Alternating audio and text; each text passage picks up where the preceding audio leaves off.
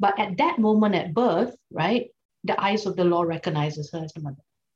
Father, on the other hand, there are many different elements, depending on the situation of how you came about your fatherhood, your status is determined.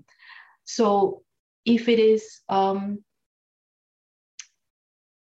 if you're a married man, right, and your wife gives birth, the law immediately recognizes you legally as the father of that child, even if biologically it wasn't your child. So that's one way of determining fatherhood, is by looking at marital status of the man. So a married man is legally, automatically the legal father of any children his wife delivers. And the law will recognize that until there's a dispute. And if that dispute is then clarified by DNA test, then the law will say, okay, you're not, and another man, will recognize. If the man is not married, then there are different ways that he could be legally recognized as the father. One is by registering on a birth certificate. And so if he registers on the birth certificate, the law says, okay, you have accepted paternity and the woman has allowed you, she has consented to you accepting paternity. We will now recognize you as the father. Of course, then later on a dispute happens and it turns out he isn't. Then, of course, then his name is removed off the birth certificate and it's amended, etc. Then you have assisted reproduction. And then here is where it gets even more complicated, because you have assisted reproduction that is done under HFEA, licensed clinic. And you have, these days, quite popular, DIY assisted reproduction. So if it's DIY assisted reproduction, and we are looking at things like, people going on the dark net and just sort of getting into informal sort of co-parenting agreements with other people. Now that kind of thing is determined by, again, natural conception, right? If you say you are and you register it, that's fine. But if it's under a HFEA licensed clinic, then it depends on the statute. So again, it goes back to marital status. So if a man is married and his wife has received treatment in a HFEA licensed clinic, that man will be assumed to be the father of the child unless he did not consent to the treatment. So then, consent becomes an issue. If he did consent to the treatment, then it doesn't matter whether donor sperm or whatever was used. The fact that his wife received such treatment and he was married to her, he would be considered legally to be the father. If it's an unmarried couple who received treatment at a HFEA licensed clinic, then the unmarried man could be recognized as the father if certain conditions are satisfied. And the law sets out, the statute sets out what those conditions are. So it's to do with consent, making sure that the consent hasn't been withdrawn, that the woman, the mother who has given birth to the child, that she consents, So the thing about HFEA licensed clinics is they have to make sure these conditions are satisfied. So record keeping and paperwork, so that once the child is born, the people who are supposed to be recognized or who want to be recognized as the child's father, parents, is able to show that, look, we have ticked all these boxes, we have had all these consents, they're on paper, we have satisfied the requirements. So motherhood, very easy, right? If you're pregnant and you delivered the child, you're the mother. Fatherhood, it really depends on the category you fall in. Kind of found interesting about it is because, like how you said, there's so many, it's very simple for a mother. You carry the child to term, you deliver the child, boom, done. That's it. Very simple. But with fatherhood, there's so many different variables. And I've kind of always wondered like how, or maybe why that is. But I think there's a number of reasons, but I think one of the reasons too is just the nature of, I guess, like the biological function when it comes to sex and yes, there's no number of reasons. There is only one reason, and you just said it. It's the natural consequence of the biological makeup of humans, with a woman, because of how children are created, pregnancy, it's visual physical proof, right? You can't. Um, and today, of course, today you could have a woman carrying a child which she's not genetically related to because medical technology has made it possible. But if you just skip, a few years back, right, and we're talking within this lifetime, there are people that would not have been possible. If you're pregnant, that's your egg. Egg donation, if you look at the history of humans, is something that's very recent. So there's never been any question over, maternity, right? If you're pregnant, that's your child. I don't know if you've seen this like meme that's going around. It's a pretty old meme, by now. But it always appears on those lists like 25 reasons why I want to get off this planet, 15 reasons, 15 tweets that make you like despair for human life, these lists that come out but this person said, like, why don't women have to get like a DNA test to find out whether it's their kid, but men do? And then there's that emoji of like, everyone putting their head in their hands. But to be fair, this question today could be quite relevant. Um, but yeah, for hundreds, thousands of years, women did not need any DNA test to. It's their child. She's given birth. It's their child. Whereas for men, there's always a question mark. You see, a question mark because of how of biology. Whether, of course, there are men who have been deceived. But there's also things like rape. There's things like rape. There are things like deliberate for again back in the time where you didn't have sperm donation or it was out of reach. There might be some women who quietly had sex with a man, not because they wanted to cheat, but that's the only way they could conceive a child if their husband was not able to. So many reasons, right? And so for men, there's always been a bit of that question mark. And I think that leads to a lot of insecurity in men, I guess, naturally. This question mark, is this my child? It really shouldn't matter, should it? Suppose there's the issue of surnames as well. Traditionally, in most cultures that I know of, the surname takes on the father's surname. And that's possibly a historical evolution of a sign of ownership towards the child, because how else do you assert your ownership? I know you shouldn't talk about ownership, we're talking about humans. Perhaps women have not felt the need to assert that ownership, because that the proof is in the pudding. Their ownership, it's all over your body. It's a part of you, and that's so intrinsic. Whereas I think for men, because there's that step there, there's always that question mark. Society has evolved to give them like these signs of ownership. Otherwise, what incentive is there to stick around, to protect that child or nurture that child? I think it was Baroness Hale in one of her judgments. She made that, and it was to do about surname changing as well. Something like she challenged. I can't remember it quote, in an exact quote, but it was Baroness Hale, and she said something like, men are very tied to the child's surname, and she said, women have never been, maybe because we have other ways. We've never had the need to be so emotionally tied into the child having a particular surname.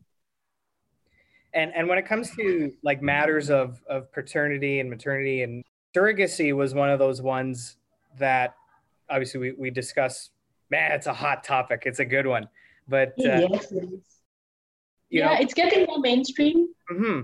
And I mean, there's stories in there's stories in the Bible and ancient, even I know the Egyptians or one of those ancient ones where surrogacy, and generally historically, like ancient history, you'll find that the surrogacy issue come up, or the surrogacy topic come up when it came to like your religious or political leader, and then they have you have your wife or your queen or whatever, but the the maids or like the people who are like lower status will carry the children. And so it's actually a very historic thing. And then, you know, I mean, celebrities do it all the time. I mean, I think Kim Kardashian had a surrogate child. Well, she's not the only one. And historically, the lines between surrogacy and adoption were a bit blurred. As you said, you know, back then, and I think I even used a parable from the Bible, I think, as this, where if back then, if like, you know, rich families and noble families, they couldn't have a child, then they could, and the problem sort of lies with the wife, you know. Then they would make an arrangement for the man, the husband, to sleep with a lower status woman, well, who probably didn't have a choice in that matter. I'm not making it sound like, you know, she was happy to do so. That should be made to do so, right? And they would have a child, and that child would just be taken over. So is that surrogacy or is that adoption, forced adoption, right? I suppose you could call it surrogacy because it was intended from the outset, you know, that this child was never going to be the child of this woman who has born him. He was always going to be the child of a separate set, you know, of parents. But in a way, you could consider, I suppose, adoption. We tend to think of it more of where the parent like willingly gives the child over to another family. So I suppose, yeah, you know, this you could say a scenario like that is, and I'm guessing such a scenario was quite popular back in the past. It's a very fine line between surrogacy and forced adoption. Yeah. The U.S. Well, first of all, the U.S. is interesting because, well, first of all, I mean, you have federal law, you have state law. I mean, we don't need to get too much into it, but just generally speaking, commercial surrogacy is a thing in certain jurisdictions across. Yeah, a big thing. It's a thing that does exist. But as far as the UK is concerned, it's growing. It's growing in popularity. It's becoming more mainstream. I think if you look at surrogacy the world over, it used to be very controversial, right? The early people who did it, like in the 80s, and we had a few big sort of cases across the pond and also here where the surrogacy agreement fell to bits.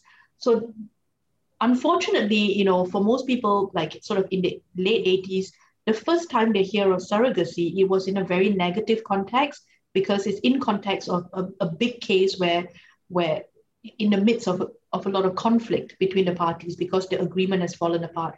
So it's like, you know, why are people getting into this all looks very dodgy kind of thing? And then there was a bit more understanding. So it started becoming a bit more mainstream. But because it was a bit, you know, the technology was still very new, it was very emerging, it was seen as something like, okay, very niche. So either celebrities, which people kind of dismiss it as like, oh, because they're celebrities and she doesn't want to interrupt her career or lose her figure or, you know, and well-to-do gay men who, for obvious reasons, you know, need a surrogate. So it was seen as something that was done by the very elite, you know, people who were very well-to-do and had reasons why they could not, you know, conceive naturally. Then it started filtering out more to like, I would say, more mainstream.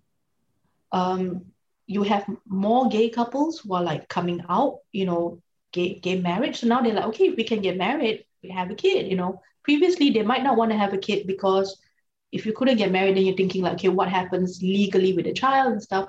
So now with more jurisdictions, you know, legalizing like gay marriage, or at least becoming more accepting of gay relationships, gay couples feel emboldened to have children, right? So you see an increase in demand there. And from the celebrities, it kind of now filters out more to like the middle classes, because they're like, hey, if the celebrities are doing it, it's not something dodgy, right? It's not something strange, you know. Then you have these countries that do it on a large scale. India, for one, India was the pioneer in this. And that made it, I think, affordable for regular people to go to India and get it done. And so once it starts becoming more mainstream and more accessible, okay? So formally, like something that you would have to do, like in California, like with and pay a lot of money that you could only afford if you're a celebrity, now becomes accessible because you could go to India and or Ukraine and do it at a fraction of the price. So it grows. And then other countries say, hey, there's a huge industry in India and Ukraine, for example. So why don't we have this industry in our country? So you get then like agencies setting up because then they see a market in this. So there are pros and cons, right? One of the pros is that it normalizes surrogacy. I think in the early days, there's always this sense that you're doing something weird, that you're baby buying or you're baby trafficking. But now that people are more educated about it, they know that it's a transaction, right? And that, there are like controls put in place, there are tests that are done. So it's not as sort of hidden. And when something is a bit more transparent, people are less judgmental about it, I guess. When it comes to that, like, I think no matter what, and it's also interesting too, like when it comes to like social issues where it's like, gay marriage used to be so like, no, that's just not acceptable under any circumstance. And then, progress. And now not really, I don't think, I mean, at least most people, I mean, no one my age, I haven't come across anyone my age who was like, oh my God, it's just like, yeah, whatever. It's a thing. No big deal. Yeah.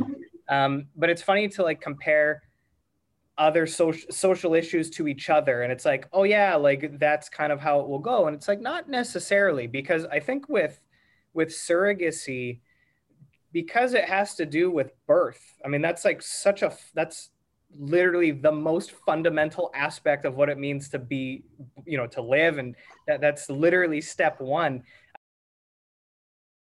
aspect of that. And so it gets a bit interesting in that sense. I don't think there's so much of a social aspect anymore. I'm not sure these days. Well, just talking about the environment we lived in, like in England, if you said you had a child by surrogacy, I don't think anyone's going to look at you sideways in the sense that you've done something dodgy. They know what it is. They know how it works. They know that this is just another sort of growing way to have a child. I think there's some people who disagree with it morally, right? And that's a whole different kettle of fish altogether. But I don't think anyone's going to look at it sideways like, oh, you've done something that's out of the ordinary. So I think surrogacy has reached that point of mainstreamness where it's there. And now I think the debate has moved on to should it be there? Is it right or wrong? Right? So we are no longer looking at it as something that is suspicious. I think we all know how surrogacy works, and we have faith in it, that it's not something dangerous. And of course, there are different types of surrogacy, and unregulated, it can become dangerous, of course. Unregulated, it can. But the concept of it, I don't think is strange. But I do know that there's some debate over whether this concept, ethically, morally, should hold any water. Commercializing it, and then that's like the next level of the discussion. And so maybe kind of talk about that a little bit. Surrogacy arrangements or contracts in the UK or England, how is that handled by the court? Or first of all, I mean, what is maybe you can just tell us what is a surrogacy agreement or contract? Just tell us what that is, and then how are those handled by the court? So a surrogacy agreement is an agreement that a woman will carry a child for the purposes of handing the child over to the intended parents. People use different words. Some people say commissioning parents, and that's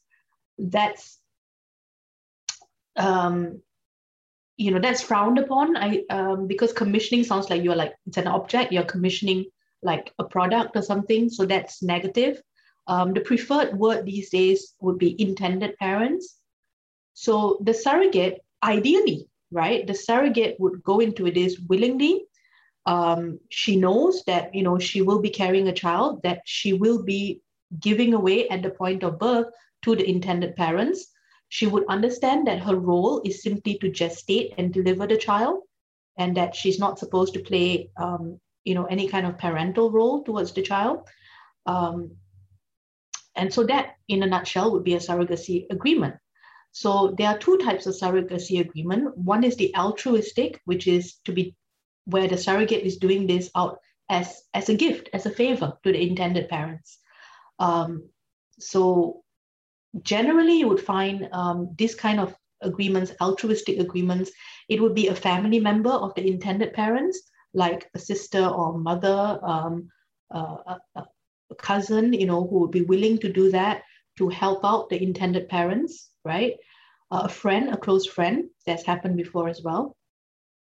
So they're not doing it for any gain on their part, other than like emotional gain. You feel good helping someone, right? And they're doing it just purely, to do a favor, to give a gift.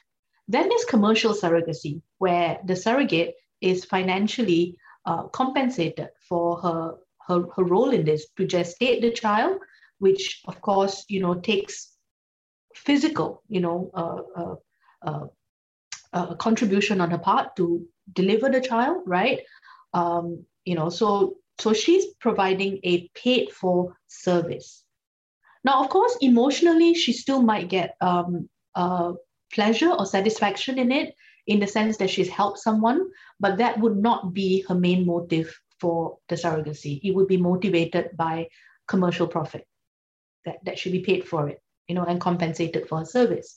So these are the two types of surrogacy agreements. What they have in common is the idea that you're carrying this child not for you, it will be handed over to the intended parents. So the UK recognizes, they do not outlaw surrogacy of any kind. Okay, so they said, if you want to get into a surrogacy agreement, that's up to you, go for it. What they will not do is regulate or enforce any kind of surrogacy agreement. So if it goes south, you're on your own, right? We do not have any laws that are designed to resolve a surrogacy conflict. So if you go to court, the judges will try to use laws they will use laws like from family breakdown, adoption, for example, right? But these are not laws that were designed to resolve a surrogacy dispute. And that's what we don't have here.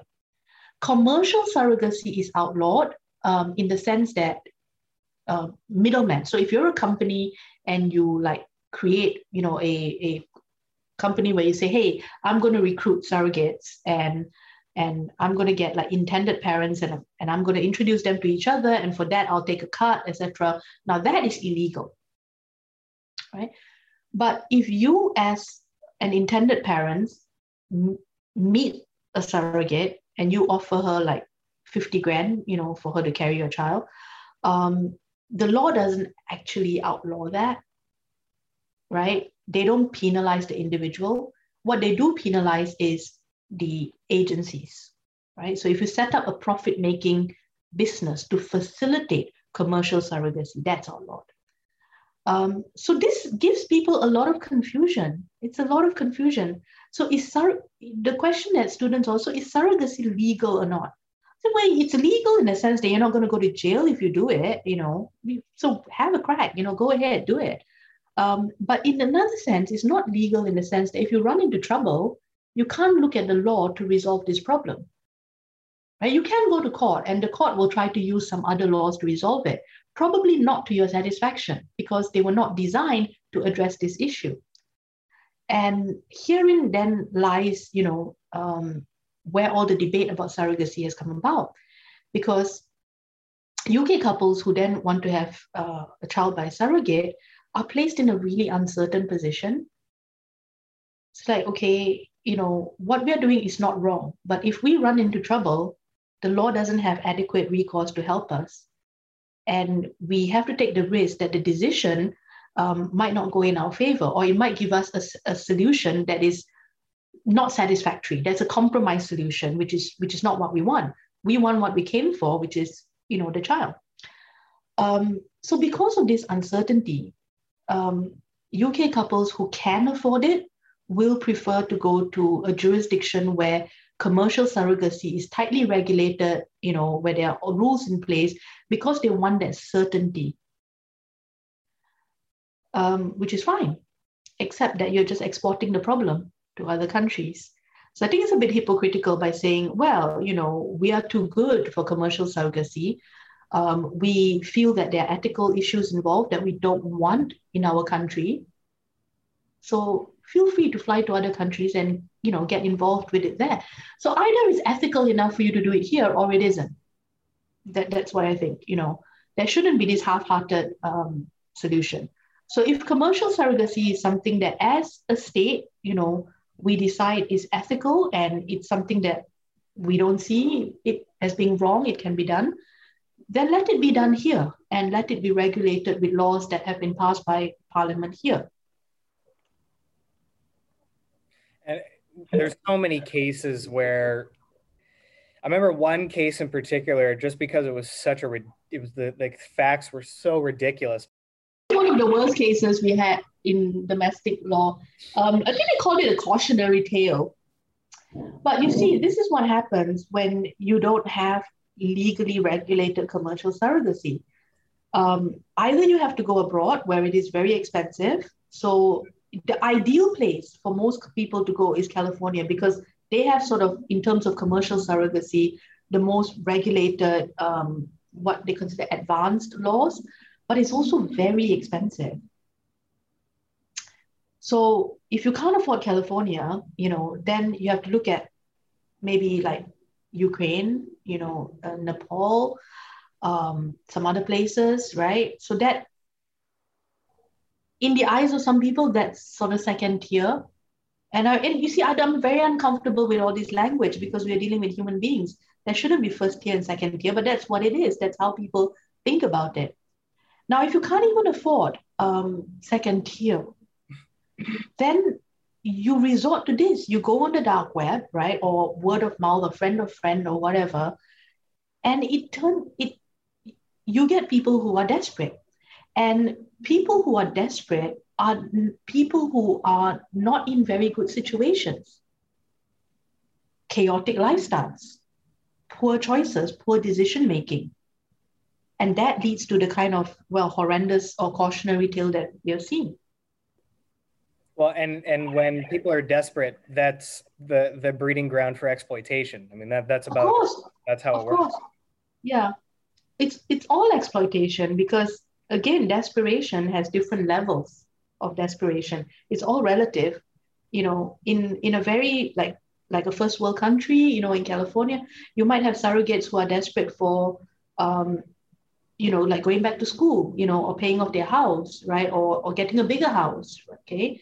But they're not desperate in the sense that they're starving on the streets, But then if you have a country like India, for example, desperation could mean the difference between your children actually having a roof over their heads, or being able to go to school. So like desperation in the States might be a choice between like private school or, so it's all relative. Yeah. Cautionary tale that the case you're talking about, they gave her a sum of money. It was a couple of grand, they didn't even reach 5 figures. And some of the things they gave her, like they topped up her mobile phone card, so it was like so you can see in this case how desperate she was, that just little things like, topping up her mobile phone plan. And you really have to ask yourself, is this the kind of woman who should be a surrogate? Because if you need, like 20 pounds to top up your mobile phone plan, she's in a very bad situation. So how can her choice be a free choice? And you have to ask yourself, how did she come to be in that state? And again, if she's in that state as a result of possibly previous trauma or abuse or control by someone else, that she doesn't, have choices or is unable to exercise good choices, then mentally, should she be put through this? Because having a child is not just physical, it's also mental. Well, and especially too, like, I mean, it's getting a little more specific, but even, there also are risks to having a child. It's not just something that you can do and that you have to worry about. I mean, you can have complications during the pregnancy, during the delivery. You can have postpartum depression, which is devastating. I mean, so, it's not as, oh yeah, you just have a kid and whatever, it's fine. Like, no. Like, there actually are still things that you have to be concerned about, especially from when you're analyzing things from a legal perspective too. I mean, they're all things that you have to consider. At least, I mean, the weight of them is up for debate, but they still need to be considered at some level. It is extremely risky. Surrogates, in commercial surrogacy, surrogates are chosen. They have to already be mothers. They have to have already given birth, live birth, because they have to demonstrate that they are able to successfully carry a child to term. So all surrogates are already mothers of children, well, their children may not be with them, but they would have given birth to live children at least. This is one of the criteria, I think, in any country that has commercial surrogacy. When they screen their surrogates, they must already have previously had at least one live successful birth. And most of them would be mothers. They would have a number of children. So they implicate, I mean, if something goes wrong, and the surrogate is permanently disabled, she loses her life, it doesn't just impact her, it also impacts her children. And I think that's a very strong, how do you square that ethically? I think last year there was an article, well, I'm sure she's not the only one, but it's the one that stuck in my mind.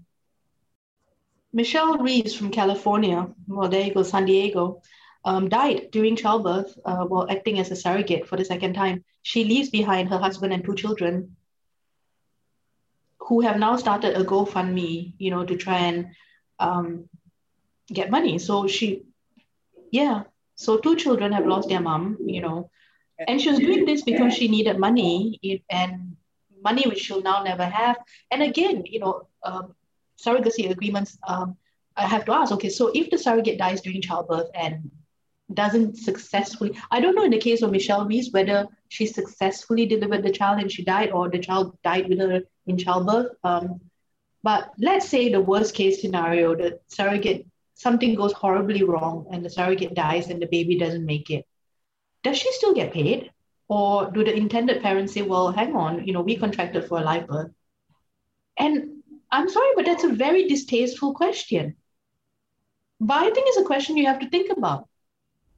Oh, absolutely. And also it becomes in a way, it almost becomes like a tort issue. It's like, well, do you get compensated? Like if you get into a car crash, you can, there's avenues to seek some type of remedy for that. And then, well, do you treat, like, you talk about distasteful. It's like, yeah, do you treat a woman dying in the process of childbirth? Well, now her family, do they get some type of damages? Is that like, it's a little, I mean, ideally in a commercial, that's one of the reasons why proponents of commercial surrogacy say that's why we need commercial surrogacy, so that all of these can be hammered out in the contract, before anything starts, right? So if you were 6 months pregnant and you had a miscarriage, you get X amount because, it's still taken a toll on your body. It's still, you've done something.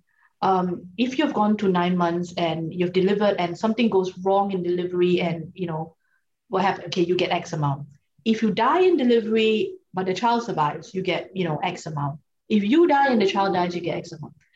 But do we really want to be sitting there with lawyers across the table? And okay, what's the value then? So if she dies, what's the value on her life then? 50,000, 60,000. So is that what a woman's life is worth? 60,000. So now we have a figure for what a woman's life is worth. I think that's a very dangerous road we are going down. If you can put a dollar figure on what a woman's life is worth to say, well, if you provide this service and you die, this is what you'll get. I think I'm very uncomfortable by saying, someone's life is worth this. Someone in a what we call a second tier country will say, well, over here, lifespan is this, income level is this. So here, if the surrogacy dies giving birth, it's only X amount, which to me then makes me really uncomfortable, because then women in one country or, are privileged, or their lives are privileged or valued more than women in another country. And that's, to me, that's just going down, to me, it's disgusting. It's a disgusting road. But then, okay, if you don't contract for all this and something does go wrong, then what happens? GoFundMe, I mean, that's not the solution. Yeah, and I think that's true, because like even you saying like, yeah, now they have a GoFundMe, that feels uncomfortable too. Like it doesn't really matter where you go. It's just different levels of it's just hard to deal with. I think with the media, we see all these cases of successful surrogacy, and to be fair, surrogacies are, most of them, a lot of them are successful, and we see these happy pictures, and we see like gay couples having their family complete, and celebrities with glossy magazines. We don't consider when things go wrong, and maternal death. I mean, I think we are very privileged over here, and things like maternal death is something that we associate with like third world countries, like in the jungle in Malawi, where women are miles from a local hospital and they die. And we think, no, it's not going to happen here in the middle of London. Their hospital's just at the doorstep. But maternal death is still a very real thing. And even if it's not death, there are a lot of things can go wrong with giving birth, like blood loss, emergency hysterectomies. So you might not necessarily die, but you could lose your womb. You could lose a lot of blood. There could be damage. So many things, right? I mean, complications. I mean, it's just terrifying. I mean, Serena Williams like almost died giving birth, and Serena Williams is like a top athlete, an elite athlete. You would think she would be in the best shape of her life, physically, access to the best healthcare, because of her status, and she almost died giving birth. No one is exempt. You could be the healthiest, strongest person, with the best doctors. The human body, you just don't know. It's a very risky thing. So yeah, with surrogacy, there's always these questions.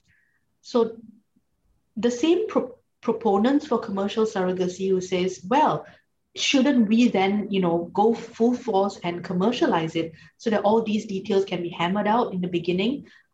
Yes, that's logical. That's entirely logical. But then you find yourself having to sit down at the table and starting to put dollar figures to things. And I'm not sure you could put dollar figures on the price of birth, and on the price of a woman and a woman's body. Just very uncomfortable. A bit of a tangent, but it reminds me of there's a TV show called The Boys. I don't know if you've heard of that program, but it's an Amazon one. It's a really good one. People want to check that out. But it's basically like if superheroes were like real. So it's kind of like like if they actually were real, and kind of the things that go on with them. But all the superheroes, they got a lot of demons, so they're not like these picturesque people. They got a couple of them got some serious issues. So yeah, getting into that. But the show, bit of, not really a spoiler alert, it's like the first scene or whatever, but essentially there's a guy, he's out with his girlfriend, and then she basically gets killed accidentally by one of the superheroes. And anyway, then they have a whole legal team for the superheroes. They got the whole PR and everything. It's quite interesting. And so they basically go to this guy, and he's a young guy, he's in his 20s or whatever, and I can't remember the figure, but it was insane. It was like, oh, so for your girlfriend, there's you got to sign a non-disclosure, and the figure was like 16,000 or 8,000. It was like crazy low. And then anyway, of course, the guy freaks out and, is justifiably angry about that. But, just kind of more generally speaking, yeah, it's one of those things that you don't think about. And then when you have to assign a dollar figure to something that you're trying to assign something that's tangible to something that's intangible. I mean, how do you put a price tag on birth or life or death? I mean, it's just one of those things that's inherently difficult. And then, there's the alternative argument. I mean, there's a school of thought that says, hang on, why is it, that anything that women do is always seen as priceless? You can't put a price on motherhood. You can't put a price on a mother's love. And their argument, and this is quite funny, and their argument is that it's, I'm not saying I agree with it, but their argument is that it's actually part of the patriarchy designed to keep women down by falsely complimenting women by saying, look, the things that women do which come out of care is so invaluable, is so great, is so pure that we can't do anything so vulgar like put a price on it. So therefore women do all this and just not get paid. You bet if a man was giving birth, he would put a dollar figure on it and it would be high. And he would have no qualms about, going, 500 grand for me to do that, before I would even think about it. And he wouldn't be shy about it. He wouldn't go, oh, well, there's no price, and in a way that is true. We say things like, oh, what can we pay a stay-at-home mom? If you love your children, it's nothing better than a mother's love. However, you're doing it for free, And that's why these kinds of roles tend to get devalued, because people think, oh, well, if it's something that it could be done for free anyway, it's not something that's skilled, right? It's not something that's highly valued. So all this talk about, well, how can we put a price on something as pure and as, as birth? And so, women are supposed to do it for free and just take pleasure in the fact that you've, given someone a huge gift, and sort of pat yourself on the shoulder. So that will work out really well, isn't it? Really well for everyone except the woman that's doing all the donkey work. The alternative school of thought is, no, we should start talking dollar figures, and it should be bloody high. It should be way up there. It should be something that is so expensive and so exclusive that only those who can pay and who can meet that value should be able to do that. Which is fine, okay, but whenever something's very exclusive and people see a profit in it, there's always going to be that knockoff, right? There's always going to be, hey, but we can give you something like that at a cheaper price. And it's, I think with your class, I still use the example. I always say it's stuff like couture and, like fast fashion is couture and sweatshop clothes, right? Like couture is so expensive because they've got like seamstress in Milan and Paris who have been to school for years, who put a price on their skills, and it's handmade, and they work for like one atelier, and they are in demand, and one dress could cost, I don't know, 50,000 pounds, like a Christian Dior couture original could go up to that price. And of course none of us, unless you are some really could afford that, but we want that because it's aspirational. We want that.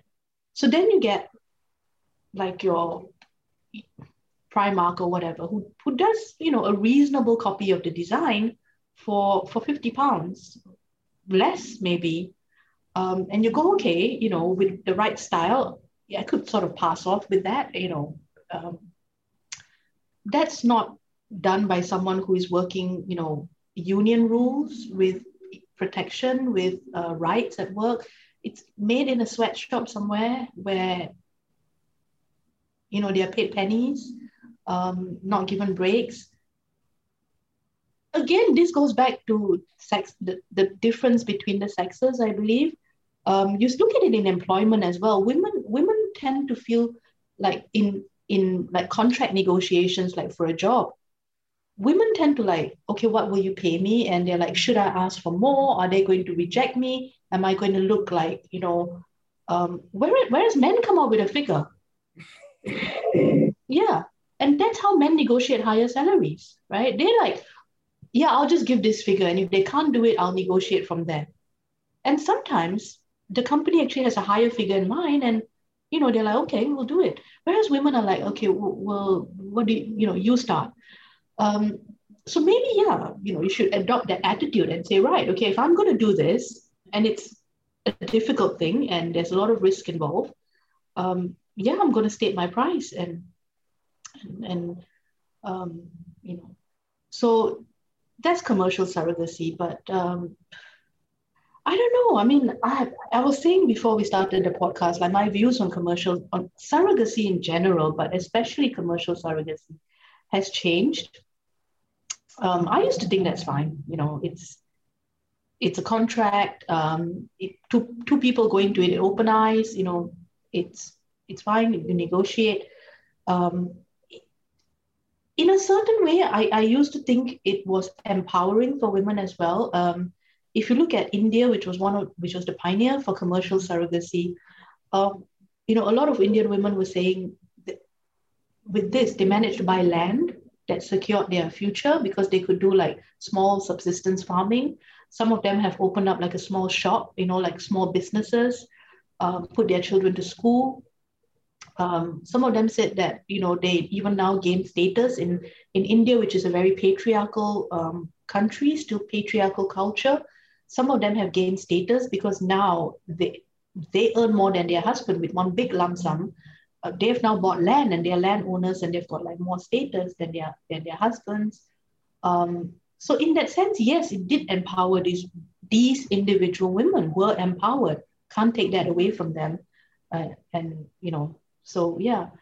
But these past 2 years, I think thinking about it a bit more deeply, more critically, reading more about it, I've changed my view. I think surrogacy, and especially commercial surrogacy, to me, is anti-feminist. It's treating the woman's body as, it's reducing it to a mere service. It's saying that you can buy rights and space in a woman's body, that you can pay money for that. And I fundamentally disagree with that. And as much as it is empowering on an individual level for like women in certain countries, for women as a whole, is not empowering. It isn't. It's saying that the only way you can make money is to make use of your intrinsic biological function. It's going back again to this, that's the one thing that's unique to us, and that's the one thing to make money from.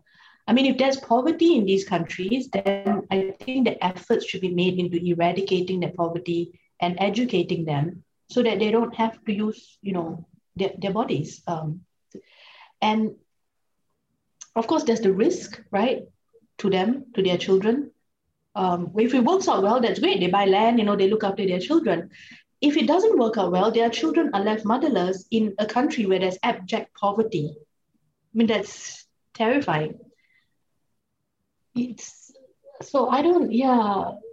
commercialized. I think there's also a race component involved. If it's such a great gift, then why aren't like rich, Western women doing it? I'm sure there are poor women in India or Nepal or Ukraine who are infertile and who can't have children.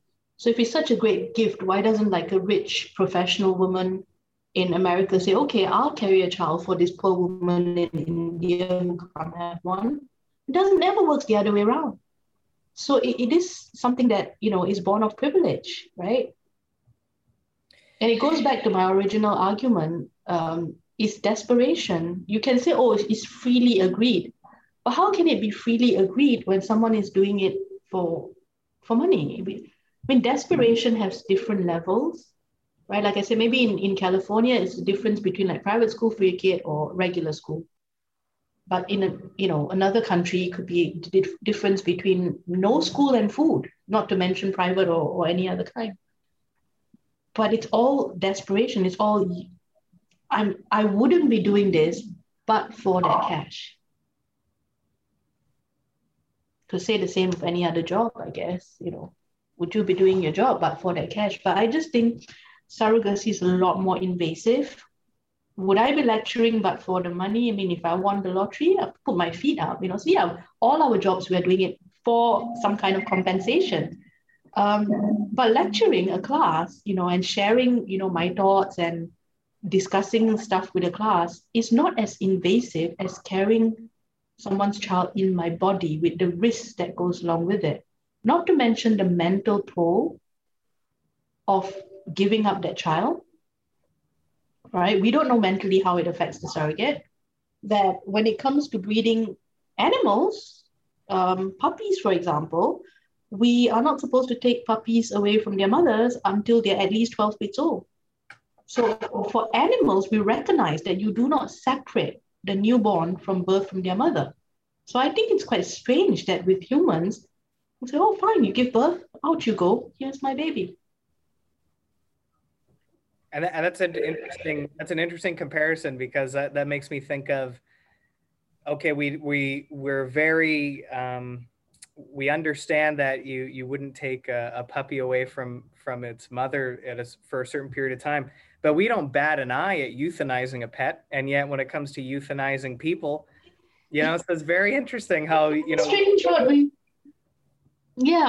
which parts of human lives we value, or it's at the I was just reading this forum the other day. It was so funny. This woman was saying, I live next to a dairy farm, and the past few nights it's just been horrible. The cows have just been moving and moving. I don't know if it's the heat or whatever. And somebody said if it's a dairy farm, it's probably because the calves have been taken away and they're screaming for them. And you think, oh yeah, of course, isn't it? Of course they are screaming if their calves have been taken away from them. Yeah. There's been research done, and again, this is medical research, so I haven't read too much into it. So in terms of being able to speak to its credibility, but there's emerging research done now about what we call the fourth trimester. So as you know, where the child gestates, it's 3 trimesters, right? So it's 3 monthly. So it's the first 3 months, the second, and then the third trimester is the 9 month where you then deliver the child. So there's been emerging research now done on what is known as the fourth trimester. And the fourth trimester is the 3 months after the birth, where the child bonds with the mother. And they've done some, research and tests on this to show that even newborn children recognize things like voice and scent of the woman who has carried them, right? They instinctively, they were doing things like they've taken the baby and then they put the mother's shirt or something, and, instinctively it turns to the scent, it starts burrowing. And this was done with human babies, recognition in terms of brain waves when, they hear the mother's voice. So even though the child may not be genetically the mother's, in the sense they could be someone's egg, the fact that it was in her womb and it was connected to her through the umbilical cord, etc., feeding of, the research on the fourth trimester suggests that some kind of bond is formed in that physical environment, and that they do recognize scents, smells, etc. And if that is just taken away at the point of birth, the baby doesn't have the essential bonding of security. Okay, like I said, this is emerging research, and because I'm not, in medical research, I cannot speak for the credibility of these studies in terms of sample sizes and etc. But if there's any truth to that, right? If there's any truth and credibility to that, then child's welfare comes into play here. Because if you're separating that child and there's a possibility that it could cause trauma to the child at such an early stage in his life, then all ethical issues about women or feminism, let's put that aside, is unethical for that child. Well, and I've heard of that. I've heard of that fourth trimester research, and I'll give the same disclaimer as you. I haven't really looked into it very deeply. Yeah. Related to that, I've come across some research that even with romantic partners, separate but related to this, there's actually, of course, it happens, below the conscious level because it's a chemical thing or a hormonal thing. That's the thing. They're saying it's conscious, it's subconscious level, yeah. And I'm pretty sure that the term or the expression 7-year itch, when it comes to couples, I'm pretty sure that's where that comes from, because over a period of time, that connection to your partner, in a romantic sense, that chemical change occurs after 7 years where it becomes less powerful. Again, this is a very general statement, but go research it for yourself. If you find it. Yeah, I've heard about that. They say 7 years is the defining mark, because that's when that chemical reaction fades and you start seeing all the flaws, and some couples survive that and some don't, right? And if you survive that, that probably means it's quite a strong relationship, because you've seen the person for the flaws without, sort of rose-tinted glasses. and you still accept them and like them the way they are. But for some couples, yeah, after 7 years, and you find that that chemical reaction wears off. In fact, 7 years is a long time for a chemical reaction to last.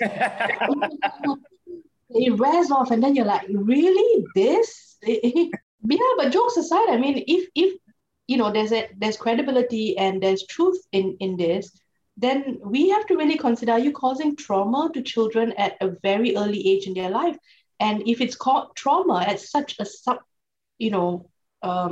subconscious level, it's trauma that lingers, and perhaps the child even grows up not even knowing, you know, what the cause of the trauma is or how it affects them in certain ways. In terms of the children, and I always tell my students, I said, you know, there are different ways that you can look at surrogacy. You can look at it from sort of the feminist ethical point of view, which is to look at the position of the surrogate and say, you know, this is wrong. But since we're doing child law, right, maybe it's better that we look at it from the position of the child, because that's our perspective in this module. Are there ethical issues there as well, right? So again, this is something that we need to look at long-term, you know, long-term studies. How do children who are born from surrogacy arrangements feel? And there was an Australian documentary that I saw, and they interviewed some children, and there were some of them who said they actually feel bad about it. They feel like they were purchased. And again, that has caused problems with identity. And they said, you know, but for the fact, like at the end of the day, like I love my parents and I know my parents love me or whatever, but for the fact that they paid, I wouldn't be here. So I am the product of money, of a payment. Some children have struggled with it worse, especially if they were the product of surrogacy, where the genetic material was donated. So they have so many questions. They're like, who was the woman who carried me? Then who was the woman who gave the egg that created me? And who was the man who, you know, who gave the sperm? So there was confusion on so many levels. I think children who were born from surrogate, where it was the genetic material of the parents, but physically they just couldn't be carried, perhaps there's less struggle, because you know that, you know, genetically, yes, I am related to them. It's just that another woman carried me. But yeah, if it was like a double whammy kind of thing, really the question marks for those children was like, well, you bought sperm, you know, you bought this. So I am just a product of you matching different bits together. And I think that could affect the child. That it may not, we don't know, right? So have we thought about this from the child's perspective? How this impacts the child growing up? So let's put the surrogate out of the picture. You know, let's not talk about it from a feminist point of view. Let's look at it from a child welfare point of view. There are a lot of question marks over whether this would be healthy for the child. Now, some people say, well, okay, well, these are very similar issues in adoption. And I say, well, yes, because in adoption, the child is already here. And for some reason or other, you know, the child can't grow up with their biological family and they have to be adopted. And I'm not saying there's no trauma with that. There is trauma, and children who are adopted do struggle. So why create children and put them in a situation where they may, you know, there is a likelihood that they may have questions or struggle with their identity and create trauma? It just doesn't make sense, right? From a child's welfare perspective. So for adoption, at least you can say, I'm doing it for the child, right? Here's a child, I'm adopting the child. When you enter into a surrogacy agreement, and I know this is going to be really controversial, and I don't, you know, on your podcast, I'm sorry, it's selfish. It is selfish. It's because you want a child, right? And I'm not saying you love the child any less. People say, oh, how dare you say it's selfish? Like as if it's a slur, you know. It's not. It's not. You know, I'm not saying that reduces the love we have for a child or it makes you a bad parent, because people take it personal, they get defensive. It's not. But you have to admit it is selfish. It's because you wanted to bring up a child, right? As is all birth. really. It's because you wanted to bring up a child. No child asked to be born. And so you created this. So admit that, own it, own it. Own it and say, yes, I was selfish. I wanted this, so I did this. And own your decision. And if that decision later on in life causes that child trauma, you have to own it and be there for them and help them get through it. But to just say, oh, it's all going to be perfect and roses and the child is going to be perfectly fine and it's never going to cause them any harm, I don't think we can say that. I don't think, that, like I said, the research is just quite emerging. And of course, then again, you have the terrible cases that we see on the news where, like, for example, and this was the case that actually shut down surrogacy in India. There were a few cases where the intended parents didn't get the child that they wanted. So either like a disability or was a twin birth or whatever they didn't want. So they just abandoned the child on the street.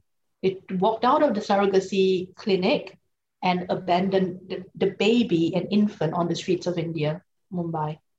And it was a few cases that happened, and protests by charities and ministers.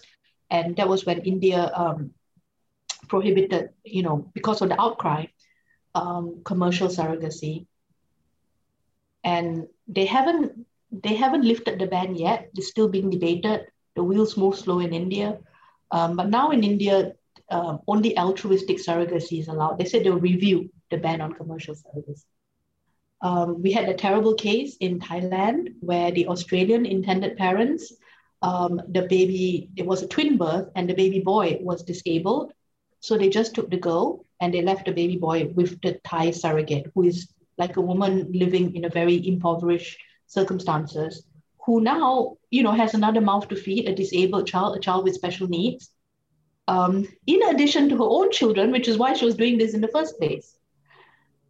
So these are your clear-cut examples of people who actually really looked at the child as a product. I'm not saying every intended parent does this, but it's not a lie to say that surrogacy, commercial surrogacy, can lead to some intended parents looking at the child as a product, right? Again, it doesn't apply to all, but these are examples of some. And to what makes it worse, I think the Australian case of the baby Gammy, they took the girl who was, to them, who was the man, the intended father, had convictions for child sex offenses towards girl children. Yeah, of course he did.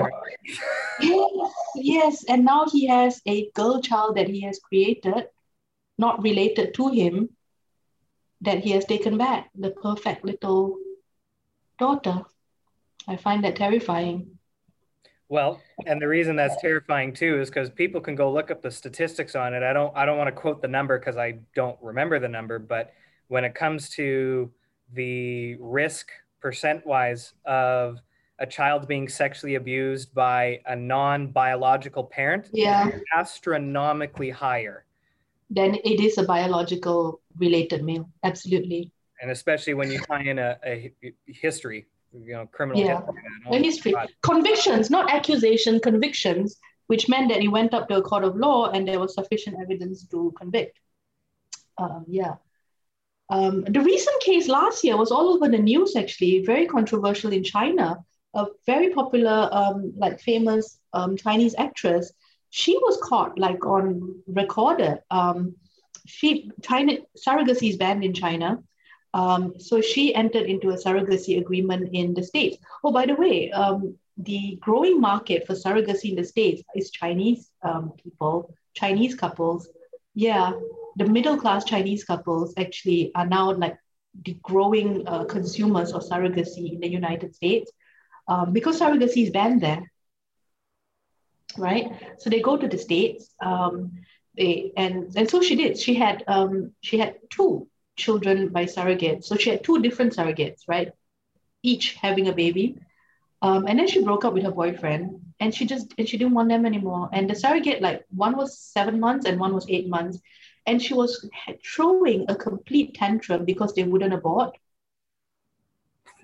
Yeah, they wouldn't abort a child at 7 and 8 months into the pregnancy. Yeah, I mean, Yeah, how dare technically, they? and Oh my technically an God. abortion is possible, I guess, but you really have to question, aborting a child where there's no medical complications or, I mean, I know sometimes we have late term abortions because of medical reasons, and I've absolutely no quarrel with that.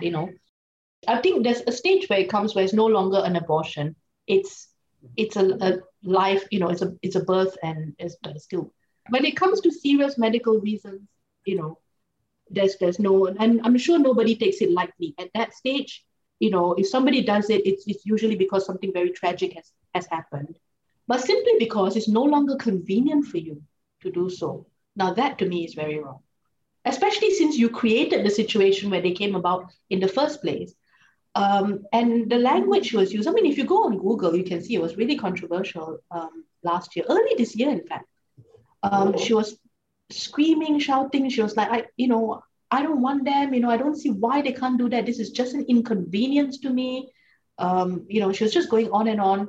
And the language that she used was really dehumanizing. These were just things to her where when it was convenient and it was like a boost to her career, she wanted them. And now that she had broken up with a boyfriend or something like that, she didn't want them anymore because it would be a hindrance. And because it was recorded, I don't know who leaked it, so it went viral, and it just like hit, the Chinese people were completely repulsed by it. They were really angered, as they should be, I guess, right? The attitude. Absolutely. Yeah, and like even the Communist Party of China released a statement, and and it hit like Western press, and she is cancelled basically, right? She's completely cancelled. Like her career is over. Like the TV shows that she was on, like they stopped running, they stopped filming. They're like, okay, you're out. Like all her billboards were like overnight, like taken down. Like all the brands. I think she was like working with Gucci or something, some brands. Like immediately like they dropped her. And as you know, like the Chinese market is huge for these kinds of things, for like movies, designer goods. And so, once they decide to cancel you, like that's it. You're really over. I can't say I feel too sorry for her. Nope. Right? Because I think having a child is not something that you should do lightly. But therein lies the danger again, where surrogacy becomes normalized, and you have this sort of like product thinking where, how is it going to help my image as a celebrity, and things like that. Then, yeah, you start seeing the child and the whole experience as a product, as something that is part of, something to Instagram, something, a journey, something to talk about. And that goes down a dangerous road, again, from the child welfare point of view, right?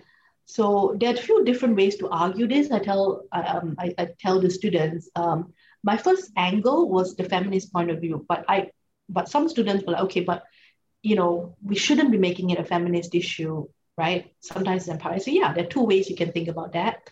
So let's look at it from a child welfare point of view. And that's where I see the light coming on in a lot of students' eyes, especially when you use live examples like this. And I'm not saying that these represent the majority of people in surrogacy agreements. Absolutely not, okay? Most people in surrogacy agreements are desperate for their kids and love their children, and they're absolutely precious. But even one is too many, And do we want to create a situation where commercial surrogacy commodifies children and this attitude starts to grow? And that's when I see the light coming on in a lot of students' eyes, especially when we discuss things like the fourth trimester.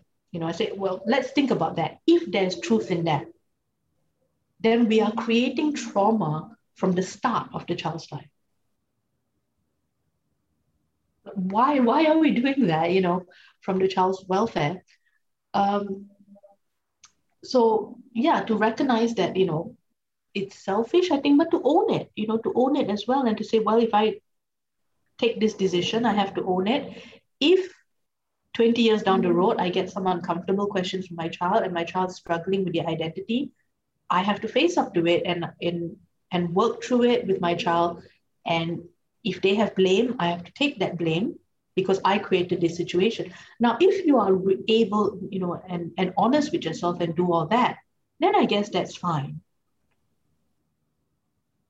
But to pretend and say, oh, no problems will arise, right? It's perfectly fine. You can do this and the children will be happy. There are no dangers in this.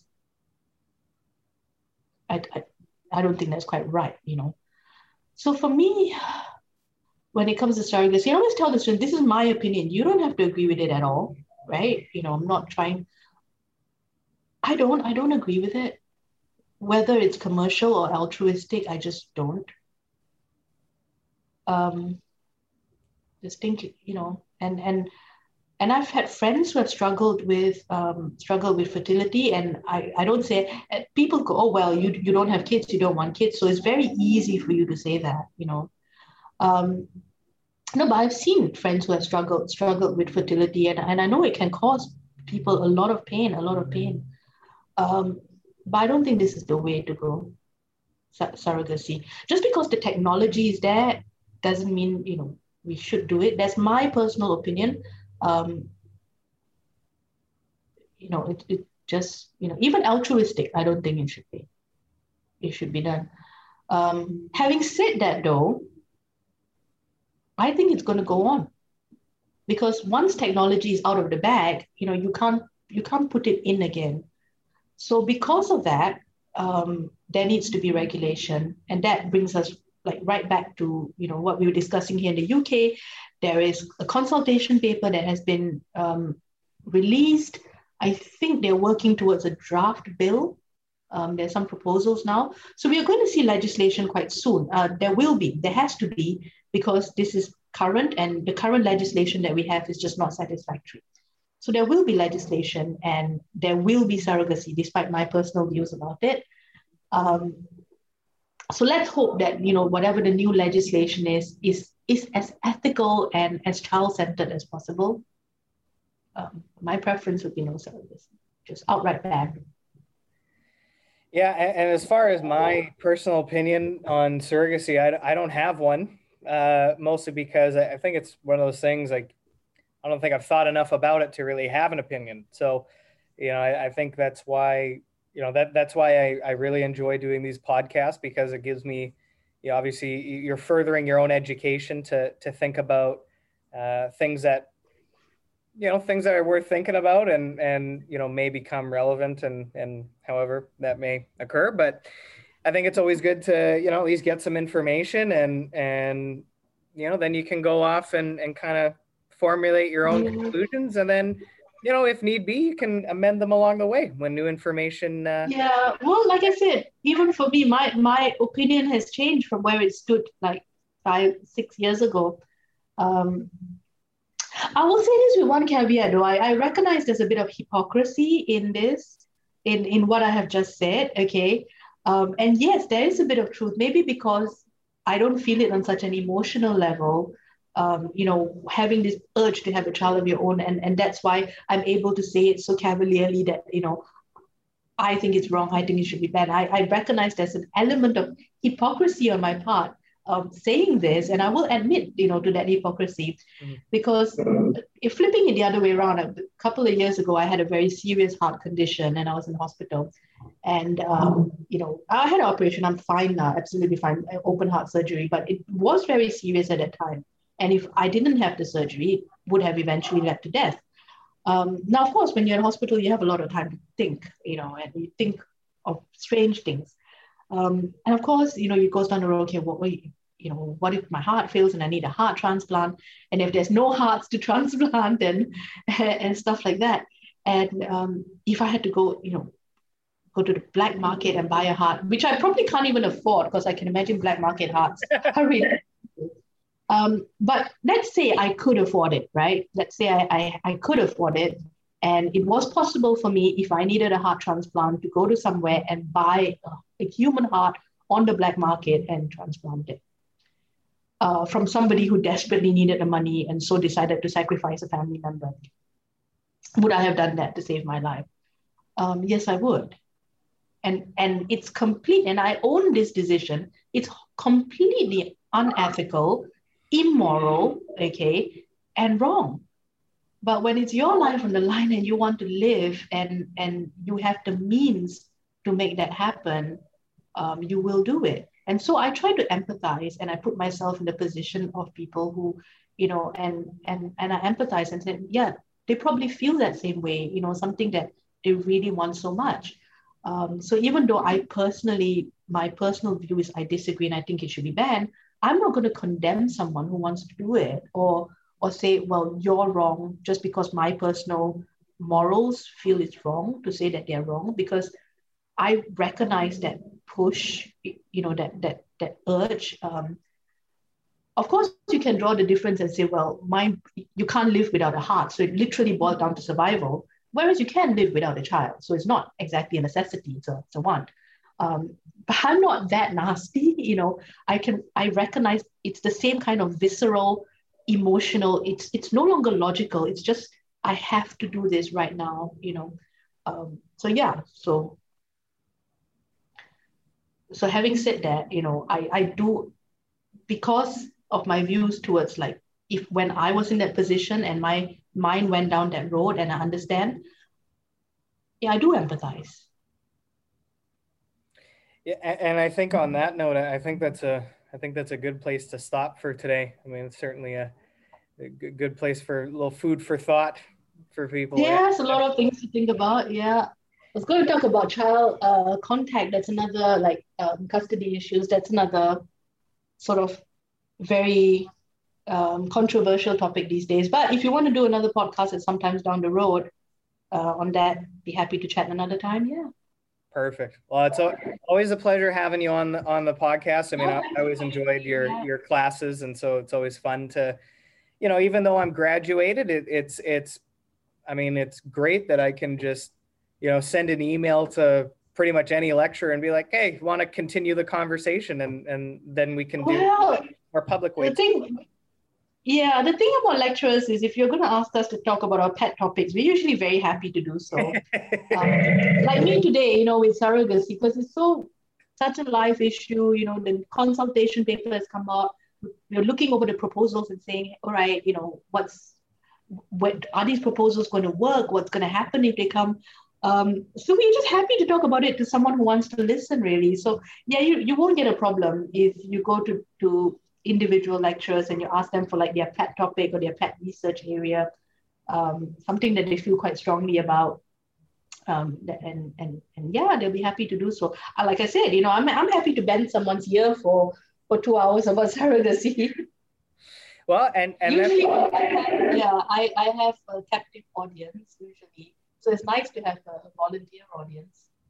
Well, and that's good advice for the listener too. If there's something that you're interested in, whatever topic or hobby or whatever it may be, go find someone who, because a lot of people, if you ask, will be willing to talk about it, and you can learn a lot. So it's, get out there and be active in your learning and your engagement with topics and whatever it may be. Get out there and do it. So perfect. Yeah. Well, thanks so much. I can't thank you enough, Vickie. It's always great seeing you.